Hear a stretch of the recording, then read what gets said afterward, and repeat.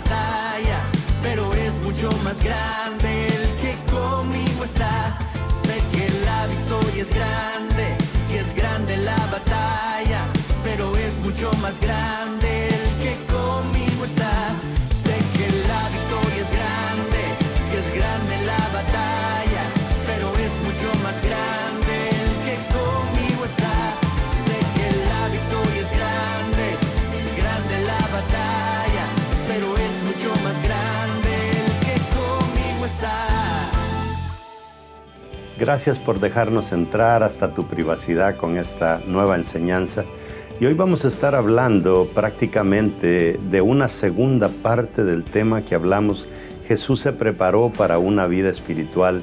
Esto viene a ser como parte 2. Y estuvimos hablando en la prédica anterior de que Jesús se preparó tanto en el estudio de la palabra como en oración. Y eso le produjo a él una gran bendición porque pudo hacer el trabajo de una mejor manera. Lo interesante es que si nosotros nos preparamos en estudiar la palabra, uno de los cuadrantes que te mostramos la vez en la predicación pasada, es de que si nosotros somos altos en estudiar la palabra y altos en oración, entonces vamos a ser altos en autoridad y altos en poder. Y eso en realidad, en eso consiste el elevarse a un nivel espiritual como el nivel en el que Jesús caminaba. Era una persona autorizada y era una persona llena de poder. Y eso logró que Jesús tuviera un largo alcance, que hiciera un mejor trabajo. Y de la misma manera nos ayudaría a nosotros a ser más efectivos en el trabajo del Señor. Sé que esta prédica te va a enseñar mucho y si lo pones en práctica definitivamente va a cambiar tu vida.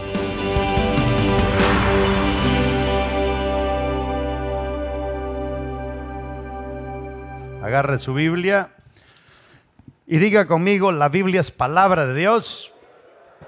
Si Dios lo dice, yo lo creo. Si Él dice que tengo riquezas, soy rico. Si Él dice que tengo salud, soy sano. Si Él dice que tengo salvación, soy salvo. Y si Él dice que soy su hijo, soy importante. Por eso, de hoy en adelante, nadie más me definirá. El único que me define es Dios mi hacedor. Dele un aplauso al Señor. Pero de esos que le duela al diablo. Bueno, hoy vamos a estar hablando la segunda parte. Este es uno, hermanos, los principios que aprendimos la semana pasada y los que vamos a aprender hoy son de los principios más importantes que todo cristiano evangélico debe de entender. Y es que nosotros, antes de ser materia, fuimos espíritu. O sea, nosotros somos seres espirituales encapsulados en una vasija de materia, pero antes de eso nosotros éramos espíritu y al salir de este estuche vamos a seguir siendo espíritu. Por eso es importante. Y el tema que predicamos la semana pasada se llamó Jesús se preparó para una vida espiritual. Hoy vamos a estar hablando de la parte 2 y vamos a aprender mucho. Lea conmigo, verso 1 del capítulo 4 del Evangelio de Lucas. Jesús, ¿cómo dice que estaba? Lleno del Espíritu Santo, volvió del Jordán y fue llevado por el Espíritu Santo al desierto. A veces la gente cree que estar lleno del Espíritu Santo es no tener problemas. No, cuando una persona está llena del Espíritu Santo, busca los problemas, porque sabe que los puede resolver. Lucas 5:16, pero Jesús siempre buscaba un lugar para estar solo y orar. Ahí vamos a ver de una de las columnas de la vida espiritual, que es la oración. Y Jesús crecía en sabiduría y en estatura y en gracia para con Dios y los hombres. Todas esas cosas son necesarias para una vida espiritual. Y 2 Timoteo 2:15 dice, procura con diligencia presentarte a Dios aprobado como obrero que no tiene de qué avergonzarse, que usa bien la palabra de verdad. Eso nos hace entender que las pruebas no son para destruirnos, las pruebas son porque Dios nos quiere que entendamos si verdaderamente estamos preparados para las cosas grandes que Él nos quiere dar o no. O sea, Cuando usted estudia el significado de la palabra probado, dokimazo, como la tenemos ahí, le decíamos el domingo pasado, quiere decir probado y aprobado. O sea, Dios no busca probarnos, Él busca aprobarnos a través de la prueba que nos va a hacer. Siéntese, démosle la bienvenida a las personas que nos ven en las redes sociales, las personas que nos ven en la televisión. Hay cantidades de personas del mundo entero y dicho sea de paso, este anuncio va para todos ustedes que nos ven en la televisión y en las redes sociales. Ayer tuvimos ya la reunión oficial para hacer el lanzamiento de lo que va a ser Vida Real en línea. O sea, vamos a tener una iglesia completamente operando al 100% en línea, donde usted va a poder estudiar, donde usted va a tener una familia, pues como que si estuviéramos en forma presencial. Nada sustituye a lo presencial, pero de algo a nada me quedo con algo, ¿verdad? Entonces la palabra aprobado, ya habíamos dicho el origen de ella, y hoy pues vamos a hablar en su bosquejo.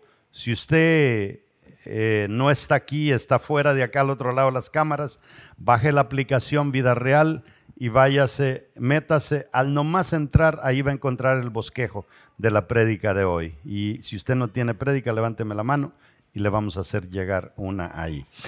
Punto número 1 en su bosquejo. Escriba, por favor, autoridad versus poder.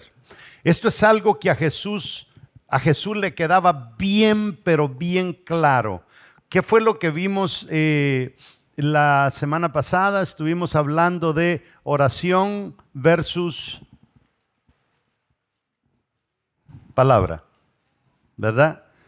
No podemos dedicarnos solo a orar y no estudiar, ni a estudiar y no orar. Tiene que haber un balance. Hoy vamos a ver el tema de la autoridad y el poder. Y usted va a poder entender que hay una diferencia entre autoridad y poder. Y algo que nosotros vemos en Cristo es que Él tenía la autoridad y tenía el poder.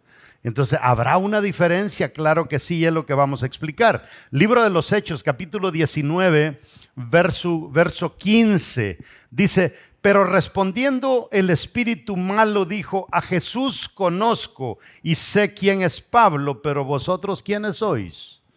O sea, los muchachos andaban queriendo echar fuera un demonio porque creían que tenían la autoridad, porque quizá eran hijos de, no sé, de líderes, pero no tenían el poder, o tenían el poder, pero no tenían la autoridad. Y cuando estamos así, estamos en una gran desventaja. Si usted se va al libro de Mateo, capítulo 8, versos 9 y 10, dice: porque también, ¿se recuerda cuando llegó el centurión donde Jesús?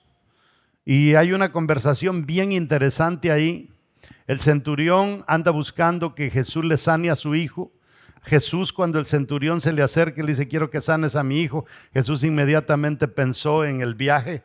Pero el centurión tenía algo, un chip bien diferente. Y quiero que entienda una cosa: este centurión posiblemente no tenía Biblia, posiblemente no tenía música cristiana, posiblemente no pertenecía a una iglesia porque todavía no existía en ese entonces.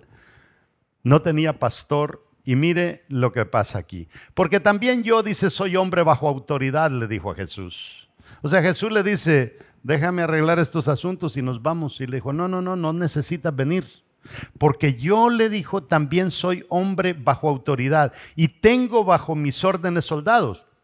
Y digo a este: ve y va. Y al otro: ven y viene. Y a mi siervo, haz esto y lo hace. Vean lo que está en discusión aquí. ¿Cuál es la palabra? Autoridad. Verso 10 dice: al oírlo Jesús se maravilló y dijo a los que le seguían: de cierto os digo que ni aún en Israel he hallado tanta fe como la que encontró en este hombre. ¿Y cuál era la clave de que le sacó un guau a Jesús y dejó al maestro con la boca abierta? Simplemente el hecho de que este tipo, sin andar ahí haciendo alarde de lo que él hacía, entendía el tema de la autoridad mejor que sus 12 discípulos que lo andaban siguiendo. Entonces, pocos en la Biblia entendieron la autoridad como la entendía este hombre. Ahora, ¿qué es más poderoso según usted? ¿La autoridad o el poder? ¿Cuál es más poderosa?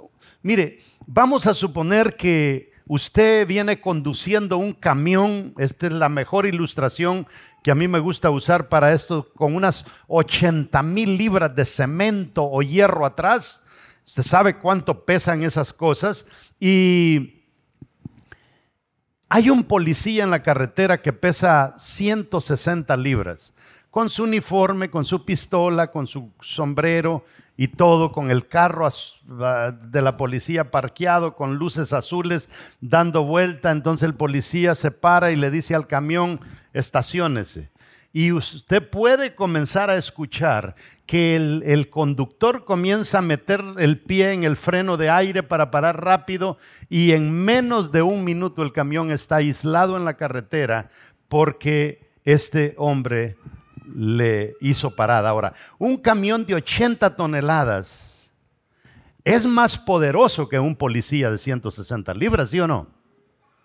Tiene más poder, lo aplasta. Si se le ve encima, lo aplasta, porque el camión es más poderoso. Pero el poder del camión se sujeta a la autoridad del policía. ¿Está entendiendo? Vea entonces, usted no puede andar jugando de poderoso sin ser autorizado, porque lo van a atropellar. Ese es un serio problema. Entonces, la semana pasada vimos la palabra versus oración, pero hoy vamos a ver poder versus autoridad. Y ahí le van a mostrar una gráfica. Esa cruz nos da 4 cuadrantes. Tenemos arriba alta autoridad y al otro lado bajo poder. Entonces, lo que yo entiendo en Jesús es que Jesús tenía que, ¿en cuál de los 4 cuadros estaba Jesús? Alta autoridad y alto poder. Entonces, si allí se movía Jesús, ¿por qué hay gente que decide moverse en bajo poder y baja autoridad? O alta autoridad y bajo poder, o alto poder y baja autoridad. O sea, yo le estoy dando el mapa a usted para que hagamos todo lo posible para ya no vivir en ninguno de los otros 3 cuadrantes, sino que nos enfoquemos para ver cómo le hacemos para llegar al cuadrante donde Jesús vivía, que era alta autoridad y alto poder. Entonces, si usted se pone a analizar esos 4 cuadrantes, vamos a ver cuáles son los beneficios de uno y del otro. Ahora, beneficios de ser autorizado. Tenemos una serie de beneficios cuando usted es autorizado. No estamos hablando de empoderado. Fíjese que cuando nosotros nos entregamos al Señor, desde el día número 1 nos comenzaron a llevar a cultos de oración, vigilias, porque nos decían: allí usted va a recibir poder, allí está el Espíritu Santo y usted va a ser empoderado. Está buenísimo.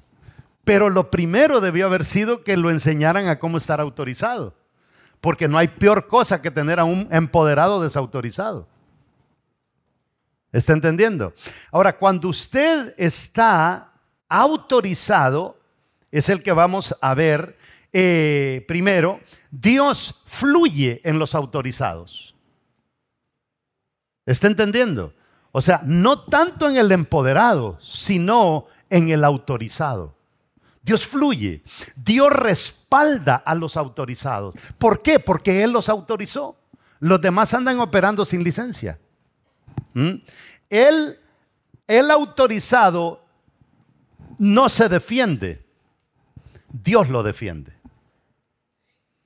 El autorizado no anda hablando babosadas en las redes sociales en contra de alguien que lo está ofendiendo.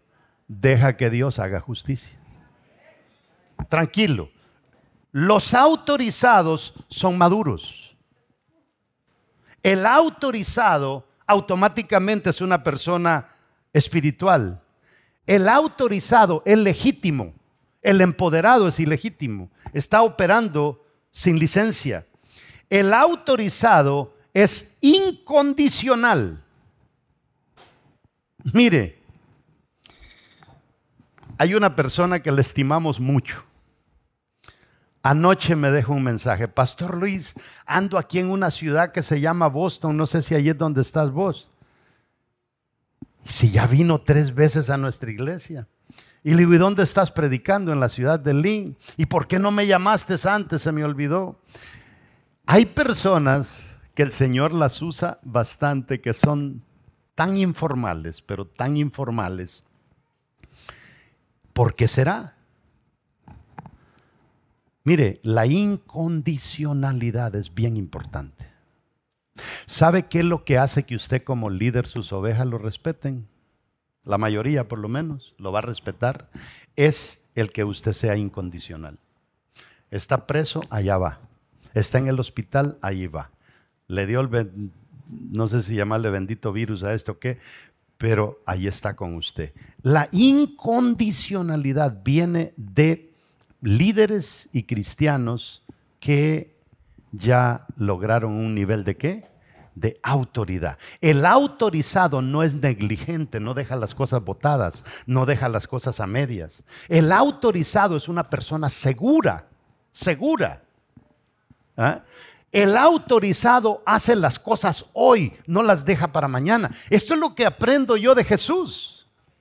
Entonces, le estoy dando 12 beneficios de ser autorizado. Y si usted me dice al final del culto: ¿y cómo le hago para ser autorizado? Practique esas 12 cositas y usted ya va a ser una persona en camino a ser alguien autorizado. Porque cuando Jesús ve esas características en usted, entonces dice: ya lo probé y lo apruebo.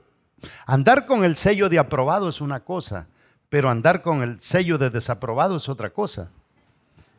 Fíjese qué interesante. En la Biblia tenemos un librito bien pequeñito que se llama Filemón. Y Filemón tenía un esclavo que se llamaba Onésimo. Un día Onésimo dijo: ya me harté de este viejo, se hizo cristiano y peor se hizo ahora que se hizo cristiano. Tenía una célula en su casa, Filemón, y se le escapó. Filemón andaba, lo más seguro es con un fierro acá, con una marca que era esclavo. Y seguramente ya le habían puesto un fierro aquí en la cara diciendo: es un esclavo fugitivo, nadie lo compraba, o sea, no valía absolutamente nada. Nada en la sociedad. Lo meten preso y en la bendita Bartolina donde lo meten, ¿quién estaba allá adentro? Pablo. Y Pablo comienza a evangelizar. Póngase a pensar, Pablo se lo gana en la cárcel, su dueño no se lo pudo ganar en la casa. Es que a veces, amados hermanos, nosotros somos cristianos odiosos, y eso no se debería de practicar en el cristianismo. Oí a una niñita contarse un chiste anoche y me gustó. Decía que este hermano lo mordió un perro, y cuando lo mordió el perro fue al doctor y le dijo: discúlpenme, pero el perro tenía rabia. Hay rasgos de rabia en usted. O sea, no se le ha manifestado, pero Señor, por el amor de Dios, hay que actuar rápido. No, usted, lo suyo no tiene cura, pero vaya y haga un testamento para su familia. Es más, le dijo: hay una libreta, escriba, fírmelo, y si quiere yo se lo hago llegar por si la rabia se le manifiesta. Y él comenzó a agarrar y comenzó a escribir, y dijo el doctor, me agarró la onda el hermano, dijo: está escribiendo todo. Y le dijo: ya escribió el testamento. ¿Cuál testamento? Le dijo: estoy haciendo la lista de los que voy a morder antes de que me pegue la rabia.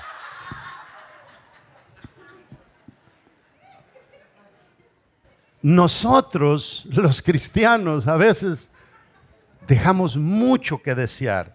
El autorizado hace las cosas hoy. El autorizado es reverente. El autorizado es productivo. Tiene acceso. No es ciego. Goza de vestimentas y no se rinde. Ese es el autorizado. ¿Por qué usted cree que al pródigo, cuando regresó a la casa, el papá le puso un anillo? Porque lo estaba autorizando. Cuando él se fue, quedó desautorizado. ¿Usted sabe qué significaba el anillo en los tiempos de Cristo? Tarjeta de crédito. Los hijos iban al mercado y decían: me gusta este saquito, ¿cuánto vale? $150. Apúnteselo a mi papá. Sella entonces, y ponía el sello con el anillo. Autorizado. ¿Vale la pena estar autorizados? Claro que sí. peligros de estar desautorizado. Le podría decir agarre los 12 y denle vuelta, pero se los voy a leer. Dios no fluye en los desautorizados. Dios no respalda a los desautorizados. El desautorizado se defiende solo porque no hay nadie que lo defienda. Y los desautorizados son inmaduros. El desautorizado es religioso y el desautorizado es bastardo. El desautorizado pone condiciones. El desautorizado es negligente, es inseguro. Todo lo deja para mañana, es irreverente, es estéril, puertas cerradas, es ciego, desnudo y por cualquier cosa se rinde.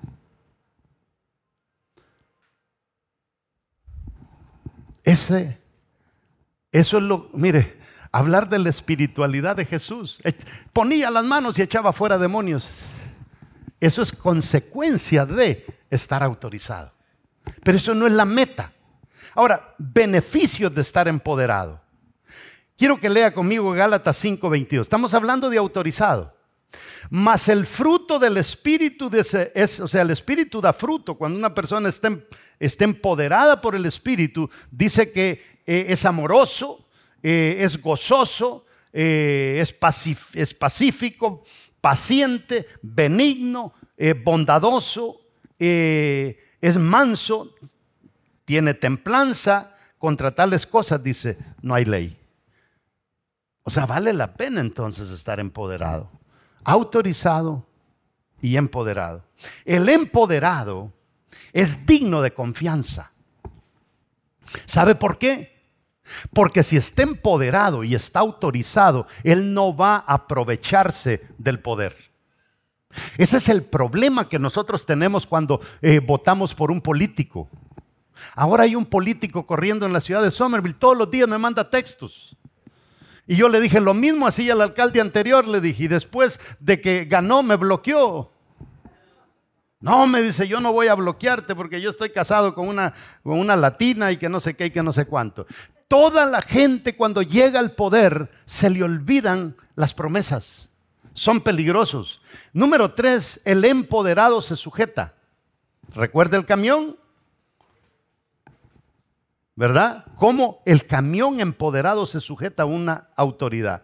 Entonces, pone sus capacidades y talentos al servicio de la gente. Esto es lo lindo del poder. El poder no, aquí estoy yo soy la máxima autoridad, sujétese a mí. No, Jesús, si hubieran habido zapatos, Jesús le hubiera lustrado los zapatos a los discípulos.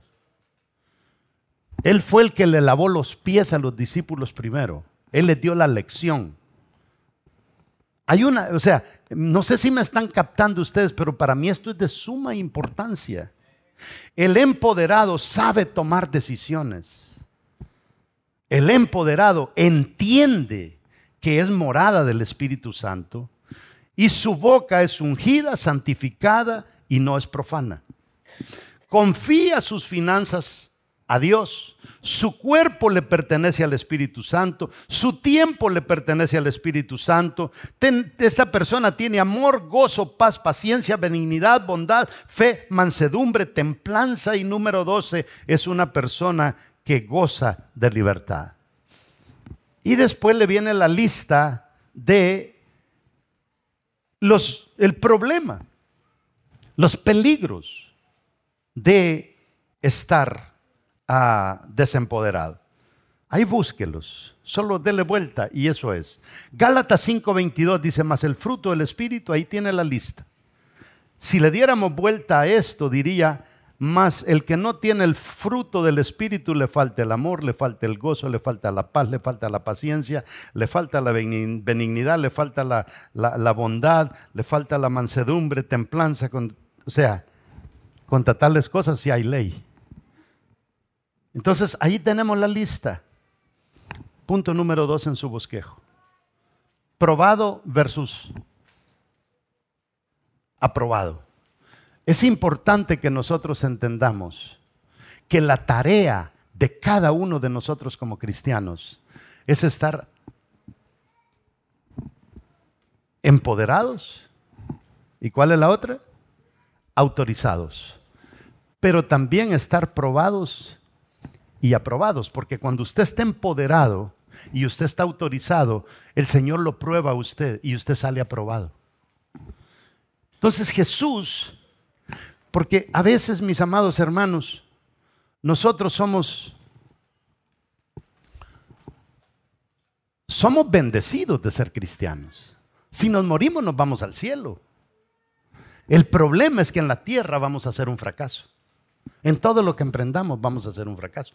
Porque no aplicamos el cambio a nosotros. O sea, sí nos gusta a nosotros enseñar cosas buenas, pero a veces no nos gusta practicar esas cosas buenas a nosotros primero.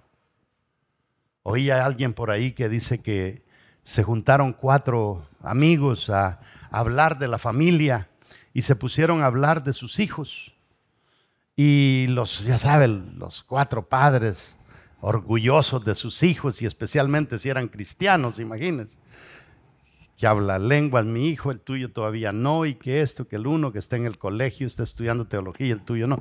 No, pero estos estaban hablando de sus riquezas. Y dice el uno, mi hijo no le ha ido mal, él comenzó comprando un carrito, vendiendo un carrito, ahora él es dueño de un dealer de carros.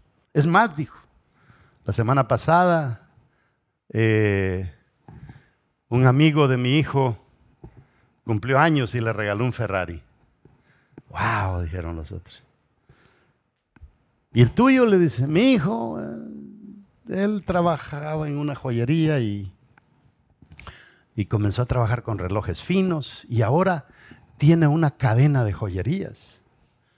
Le dice, hace un tiempo atrás su mejor amigo cumplió años y le regaló un reloj bañado en oro, carísimo. ¡Wow! ¡Qué bueno! ¿Y el tuyo? El mío, le dice el otro, le dio por comprar una casita, la vendió, compró otra, la vendió y ahora es dueño de un real estate de mucho renombre. Es más, dijo, hace un tiempo atrás su amigo cumplió años y le regaló una casa en Miami. ¡Wow! Y ya el otro se queda y ya no hay qué decir porque no todos los hijos salen buenos, ¿verdad? Y sale y dice, ¿y vos? Le dice, ¿cómo salió tu hijo? Bueno, le dice, yo tuve un problemita, mi hijo se me desvió y ahí anda que no le gustan las muchachas, sino que los muchachos. Y ya ve usted, y especialmente si eran cristianos. ¡Qué lástima! Pues no tanto así, le dice. No da tanta lástima a mi hijo, le dice. Ha tenido varios novios ya. El primer novio, le dice, que tuvo, antes de que terminara con él, le regaló un Ferrari. Después tuvo otro. También terminó con él, le regaló una casa en Miami. Y el que tiene ahorita le acaba de regalar un reloj bañado en oro. ¿Qué le quiero decir con eso? Esas son realidades de las que nosotros nos reímos, pero son verdades que las vivimos en la iglesia. Cuando tenemos a un Jesús que nos enseña totalmente lo contrario. Mire, Jesús reprende a los discípulos por sus jactancias de sus experiencias en reprender demonios.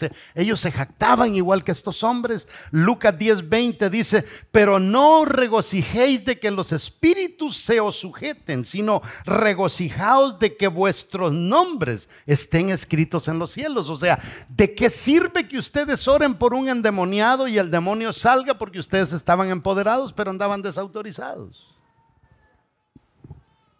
Entonces, cuando analizamos esta prédica, yo sé que usted si la agarra en práctica le va a ir muy bien. Es más, como siempre le digo, si olvida todas las anteriores pero agarra esta, le va a ir muy bien.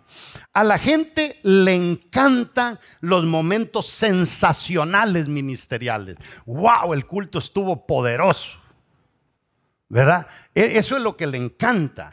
Pero de nada sirve porque estuvo poderoso y uno de los hermanitos que estuvieron en el culto poderoso mañana andan haciendo sus sinvergüenzas. Entonces toda la inflada que me dio el culto anterior, ¿verdad? La sinvergüenzada del hermanito me volvió a desinflar. Entonces, ¿qué tiene de sensacional? Póngase a pensar, si Jesús hubiera sido sensacionalista, Jesús, el empoderado, el autorizado, ¿para dónde vas? Al desierto. ¿A qué? A que me tiente el diablo. ¿Ve que nosotros a veces entendemos mal las cosas? ¿Qué tiene de sensacional que el Espíritu Santo lo llevó a ser tentado? ¿Sabes lo que hubiera dicho la mayoría de gente religiosa? De alguna pata estaba cojeando el Señor. Y por eso el Espíritu Santo lo llevó para asegurarse. No, el Espíritu Santo no necesita asegurarse. Él lo sabe. Dios lo sabe. A veces los que no sabemos quiénes somos nosotros mismos. Entonces, autoridad versus poder. Ahora, ya vimos palabra versus oración. Jesús debía ser autorizado y debía de ser empoderado. Por eso es que Él está pasando por todo esto. ¿Usted por qué cree que Juan el Bautista lo llegó a bautizar a Jesús? Y Juan el Bautista le dice, Señor, pero es que aquí como que las cosas no están correctas. ¿Cómo es que yo te voy a bautizar a ti? Mejor bautízame tú. ¿Verdad? Era en orden de que este había venido del cielo, de la diestra de Dios, y ¿verdad? No, Juan dice, no, bautízame tú, y le dice, no. O sea, las cosas no funcionan así. Yo puedo ser una persona que vengo desde la diestra del Padre, pero en la tierra yo tengo que sujetarme a ti. ¡Qué tremendo! Que el Hijo de Dios se sujeta a alguien que anda comiendo chapulines, a alguien que anda vestido de piel de camello. Pero es que Jesús necesitaba ser moldeado igual que cada uno de nosotros, y lo fue. Y si el Espíritu Santo mandó a Jesús al desierto a que fuera probado, ¿usted cree que no lo va a hacer con nosotros? Porque el Señor te quiere llevar a otro nivel. Pero el problema es que cuando el Señor nos somete a este tipo de cosas, ¿qué es lo primero que sale de nosotros? El grito, ¡ay! ¿Por qué a mí, Señor? Deja que el Señor opere. Deja que el Señor te moldee. Si la vida te está arrastrando es porque tal vez te lo mereces. Pero también puede ser que es que el Señor quiera demostrarte dónde estás en tu nivel espiritual para ver qué cosas espirituales Él te puede confiar. Lo espiritual es poderoso y es valioso. Ahora, Jesús debía ser autorizado. El ser autorizado viene de un alto nivel de confianza de parte de Dios hacia nosotros. Alto nivel de confianza. Para ser autorizados necesitamos ser probados. Póngase a pensar usted. Yo le digo a usted, ¿ama a su niño usted? Sí. ¿Cuántos años tiene? 3 años. Ok. ¿Lo mandaría a la tienda con un billete de $100 para comprar un helado y que le traiga el vuelto? No, ni loco le daría uno de $100 a usted. Y si usted no le da uno de $100 a su hijo porque lo ama, ¿cómo es que Dios te va a dar una gran bendición financiera, emocional o quién sabe qué, si Él sabe que tú todavía no puedes manejar las cosas pequeñas? ¿Por qué Dios a algunos hombres no les da una buena mujer?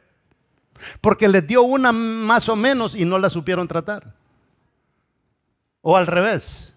Entonces, si tú no sabes tratar a algo que Dios te dio, ¿cómo te va a dar algo mejor si lo peorcito no lo supiste manejar? Número 3, conocimiento espiritual. Esto es bien importante, medio lo tocamos la semana pasada. Efesios 2, 5, 7 dice, aún estando nosotros muertos en pecado, nos dio vida junto con Cristo. Por gracia sois salvos. Y juntamente con Él, dice, nos resucitó y asimismo nos hizo sentar en los lugares celestiales con Cristo Jesús, para mostrar en los siglos venideros las abundantes riquezas de su gracia en su bondad para con nosotros en Cristo Jesús. Mire qué tremendo este texto. Hay tantas cosas que podemos aprender de él, pero dice, verso 6, y juntamente con él nos resucitó y asimismo nos hizo sentar en lugares celestiales con Cristo Jesús, verso 7. ¿Para qué dice? Para mostrar en los siglos venideros. O sea, que Dios te confía cosas hoy a ti para que tú puedas afectar a la sociedad hasta dentro de 200 años. Pero nosotros apenas podemos hacer aquellas cosas pequeñas que Dios nos ha confiado para arreglarle el mañana a alguien. Hay una gran diferencia entre que usted le ayude el mañana a alguien a que usted pueda afectar esta sociedad para 200, 300 años. Y eso es lo que dice el versículo. Número 1 ahí, conocimiento del Padre, del Hijo y del Espíritu Santo. Es tan importante que nosotros entendamos eso, porque ahora hay mucha gente queriéndonos desbaratar a nosotros lo que creemos. Los musulmanes andan queriendo desbaratarnos diciendo que Pablo no caminó con Jesús, y como Pablo no caminó con Jesús, todo lo que Pablo escribió no sirve para nada. Es un serio problema si usted no se sabe defender en contra de eso, porque perdemos casi todo el Nuevo Testamento que Pablo escribió. Y por ahí andan otros que dicen, no crean a esos locos que hablan de la Trinidad, que creen en Padre, Hijo y Espíritu Santo, porque Dios es solamente uno. Y usted dice, yo también creo en un Dios que solamente es uno. Pero entonces, ¿cómo me explicas Padre, Hijo y Espíritu Santo? Ahí le voy a traer al pastor mañana, a ver cómo se defiende. Entonces, nosotros debemos de saber quién es el Padre, saber quién es el Espíritu Santo. Eso es para otra clase, no se lo voy a explicar en este momento. Número 2, conocimiento sobre nosotros en Cristo. ¿Quién eras tú en el pasado? Importa un pepino. Lo que importa es quién eres tú ahora en Cristo. Eso es lo que debemos de entender. Pero nosotros somos cristianos y vivimos nuestra vida cristiana definiéndonos en base a los errores que cometimos ayer. Es más, a veces en el mundo espiritual vivimos el hoy como cristianos pensando en el éxito que tuvimos hace 10 años, pero ese éxito se fue. Ese éxito se fue. Número 3, conocimiento de nuestros corazones. A veces los que más tarde nos damos cuenta de nuestros errores somos nosotros mismos. ¿Usted cree que la persona que tiene mal aliento lo sabe? No, él anda feliz. Y ahora los hermanos le dicen, hermano, por el tema del virus hermano, póngase la máscara. No es el virus, es que ya no lo aguanta.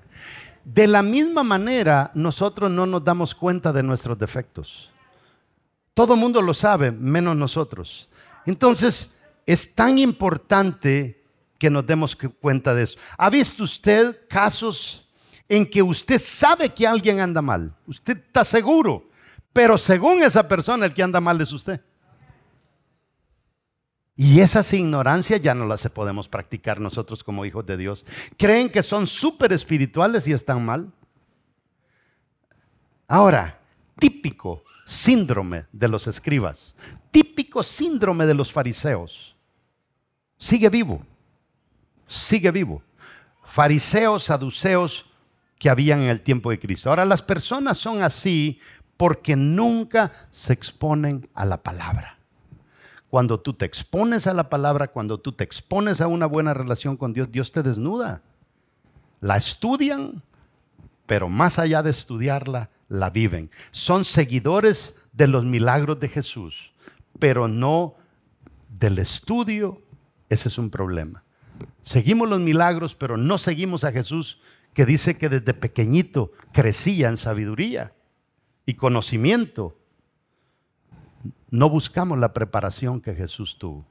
Si usted se mete a estudiar los documentos seculares y todo lo que esos documentos dicen de cómo Jesús fue preparado, usted se va a quedar con la boca abierta.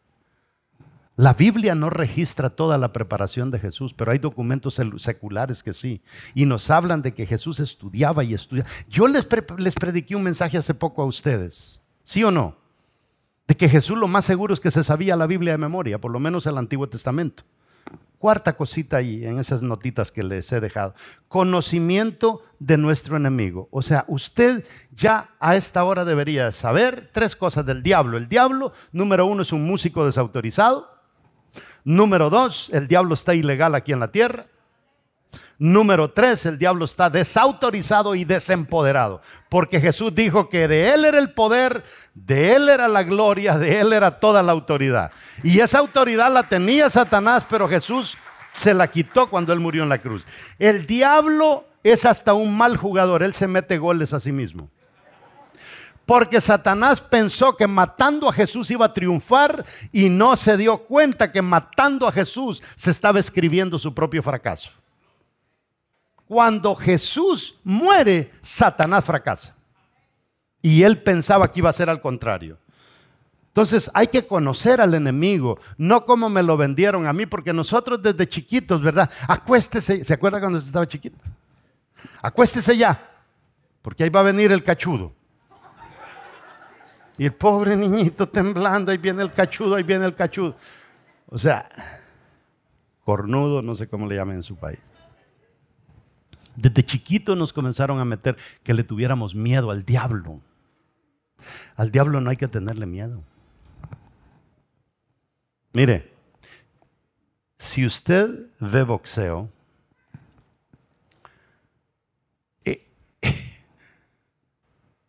Jesús le dio una paliza al diablo en el ring y lo dejó moribundo. Ya nosotros no tenemos que ir a trompearnos con el diablo si el diablo está todo hinchado y el problema somos nosotros. Y aquí vengo yo a hacer guerra espiritual. ¿Para qué le vas a hacer guerra espiritual si ya Jesús lo, como dicen los mexicanos, no sé si esto puede hacer una mal, no, mejor no lo digo. Se lo sonó, le ganó, lo derrotó. Ese es el enemigo. Vamos a ver si me da tiempo en los 5 minutos para el número 4. Esferas de responsabilidades espirituales. O sea, las responsabilidades espirituales van en esferas, en escalafones. Estamos en una guerra y en toda guerra hay víctimas. Entienda eso usted. Usted es cristiano, pero esto es una guerra. Y usted tiene que vivir esta guerra como que usted fuera soldado. Y tiene que vivir esta guerra como que haya una autoridad a la que usted tiene que sujetarse. Y tiene que vivir esta guerra sabiendo que van a haber generales, van a haber todos los diferentes rangos en el ejército. Ahora, Jesús sabía eso. Hasta el último detalle de esto Jesús lo sabía. Porque Él entendía que si no hacía bien las cosas en el mundo espiritual, nosotros íbamos a ser víctimas. Si Jesús se hubiera rajado antes de ir a la cruz, nosotros hubiéramos sido los afectados. Cuando Él le dijo: Padre, pasa de mí esta copa, pero que no sea mi voluntad, sino la tuya. Lo que Jesús le está diciendo: Señor, le estoy temblando a estas clavos, le tengo miedo. O sea, pensarlo me aterra, que me puncen los pies, Señor, pero de todas maneras que no sea mi voluntad, sino la tuya. Solamente un empoderado y solamente un autorizado son dueños de sí mismos. Entonces, el problema es que es una guerra que Cristo ya ganó. Es un problema y es una bendición al mismo tiempo, pero su pueblo lo ignora. Ahora, hay varias esferas en las que nosotros tenemos que trabajar. Número 1 es la esfera personal. Nosotros como cristianos espirituales, porque estamos hablando de cristianos espirituales, tenemos que entender que yo en lo personal tengo una esfera material. Tengo que tener un empleo. Emocional, tengo que estar bien emocionalmente. Espiritual, tengo que ir a la iglesia y tengo que tener una relación con Dios. Salud, yo tengo que cuidarme, ¿verdad? Yo no puedo andar comiendo comida chatarra porque si no, ¿verdad? Me voy más rápido de lo que Dios quiera. Segunda, la esfera familiar. La esfera familiar, ¿cómo están mis padres? ¿Le has enviado dinerito a tu mamá que dejaste allá en Guatemala, en Honduras, en El Salvador, en República Dominicana? ¿Le estás ayudando? Esposa, ¿cómo está tu esposa? ¿Está bien? Hijos, ¿cómo están tus hijos? Tíos, ¿ya te ganaste a tus tíos para Cristo? Primos, ¿estás trabajando con tus primos? Sobrinos, ¿cómo estás con tus sobrinos? ¿Te odian? Yo tuve tías y nunca les dije tías. ¿Sabe por qué nunca les dije tías? Porque mi papá tuvo bronca con sus hermanos y me enseñó y me dijo: nunca le vayas a decir tía a la vieja esa. Y yo crecí y le decía: hola Leti, una tía mía. Y se oía feo, pero a mí me lo inculcaron. Hola Leti, hola Leticia. O sea, no manejaban bien esta área. Cuñados, estás trabajando con tus cuñados para Cristo. Esto es ser espiritual, hermanos.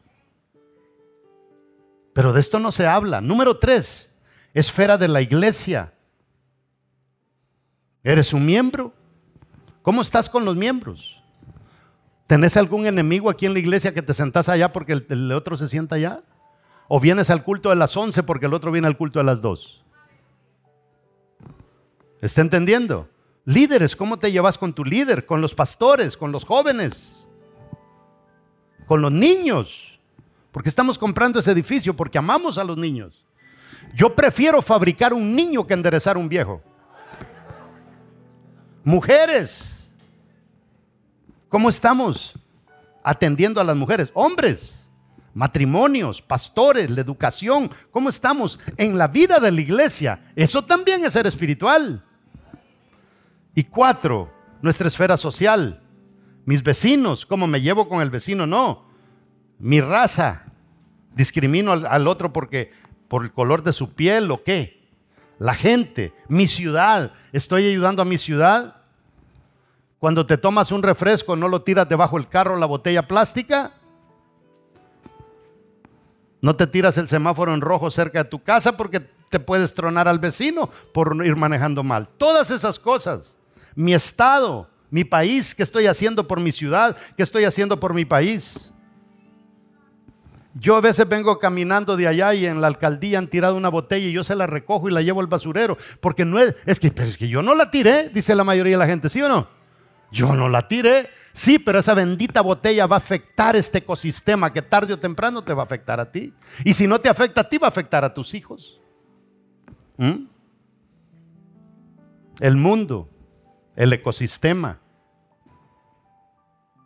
Fíjese que había una persona muy experta hablar sobre esto. Dice: nosotros andamos estos zapatos, hule choca con madera, no entra en nuestro cuerpo nada de la naturaleza. Váyase a caminar en el pasto sin zapatos y se va a dar cuenta. Dice: no me lo crea, vea en la noche a ver cómo la naturaleza le ayudó, porque hubo comunicación entre este cuerpo que es agua más la naturaleza que es agua. Pruébelo. O sea, y allí la tenemos. Y yo detesto lo que gente hace en el área donde yo vivo, porque yo vivo frente a un parque. Y fíjese qué gran sinvergüenza son estas personas. Sacan el perro. Ahí andan con el bendito perro. Cuando el perro hizo su número 2, vienen con una bolsita. Agarran el coso y ya lo amarran y le hacen el nudito. Como yo los veo y ven para todos lados. Cuando nadie los está viendo, tiran la bolsa. ¿Por qué no dejaron que el animal hiciera sus necesidades allí y mañana hubiera sido lodo y pasado hubiera sido tierra? Pero en esa bendita bolsa. Y esas son irresponsabilidades de nosotros los seres humanos. ¿Me está entendiendo? Que este asunto del cristianismo va más allá de lo que nosotros estamos acostumbrados. Nosotros creímos porque en la semana vinimos a un culto y venimos a un clamor o a una vigilia, ya lo tenemos arreglado. No, usted lleva un potro indomable dentro de usted y tiene que sujetarlo a Dios en cada momento. El Espíritu Santo ha sido ignorado a través de la historia, pero de eso vamos a hablar en otra prédica. No hay nadie más especial en este momento en el planeta Tierra que el Espíritu Santo. Jesús dijo: a ustedes les conviene que yo me vaya, dijo, porque si no viene el Espíritu Santo, ustedes están amolados. versión Luis Morales de la Biblia. Es importante el Espíritu Santo. Dios ha permitido que cada uno de nosotros seamos parte de su plan de legalizar a la deidad aquí en la tierra. ¿Cómo legalizo yo a Dios aquí en la tierra? Pues, ¿necesita ser legalizado Dios en la tierra si esta tierra la hizo? Sí necesita, porque es que Dios la diseñó. Que aquí no se puede vivir fuera de tiempo, espacio y materia, y Dios no es materia, no se puede sujetar al tiempo ni al espacio, porque entonces deja de ser Dios. Entonces Dios deja al Espíritu Santo, dice: ábranmele campo en su corazón para que Él se meta a su cuerpo y que ustedes legalicen al Espíritu Santo. Ahora que el Espíritu Santo se metió en ustedes, sus manos son del Espíritu Santo, su boca es del Espíritu Santo, sus pies son del Espíritu Santo, su bendita cabeza es del Espíritu Santo. Pero eso no lo hacemos. Póngase de pie.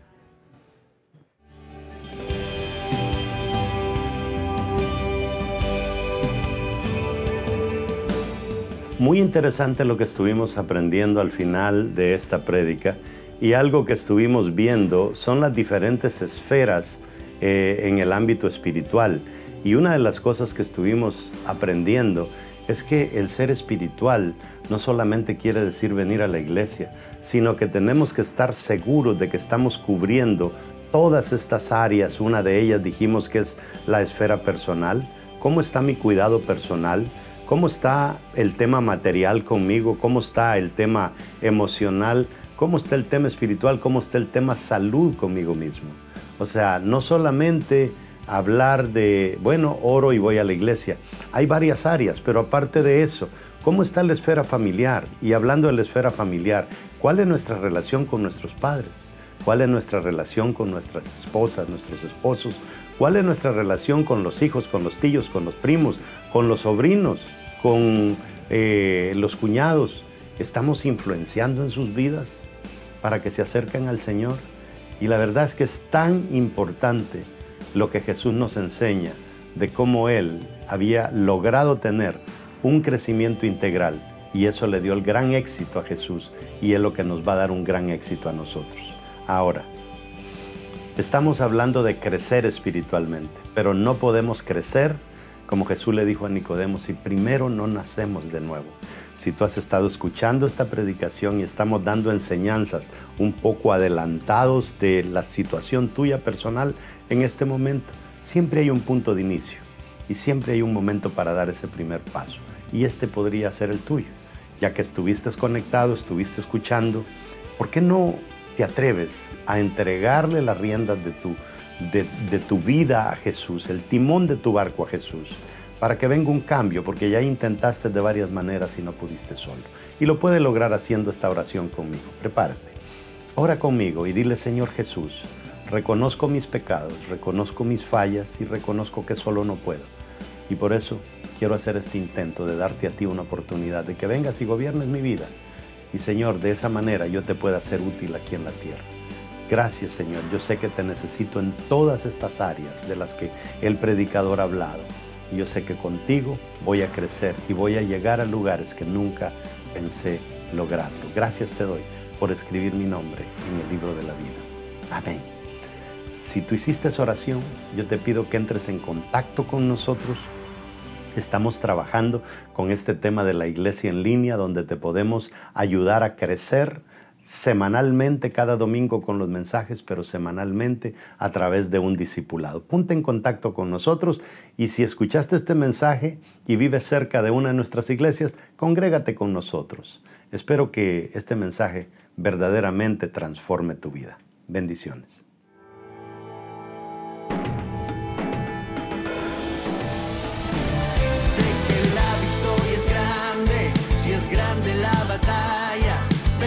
Mucho más grande el que conmigo está. Sé que la victoria es grande, si es grande la batalla, pero es mucho más grande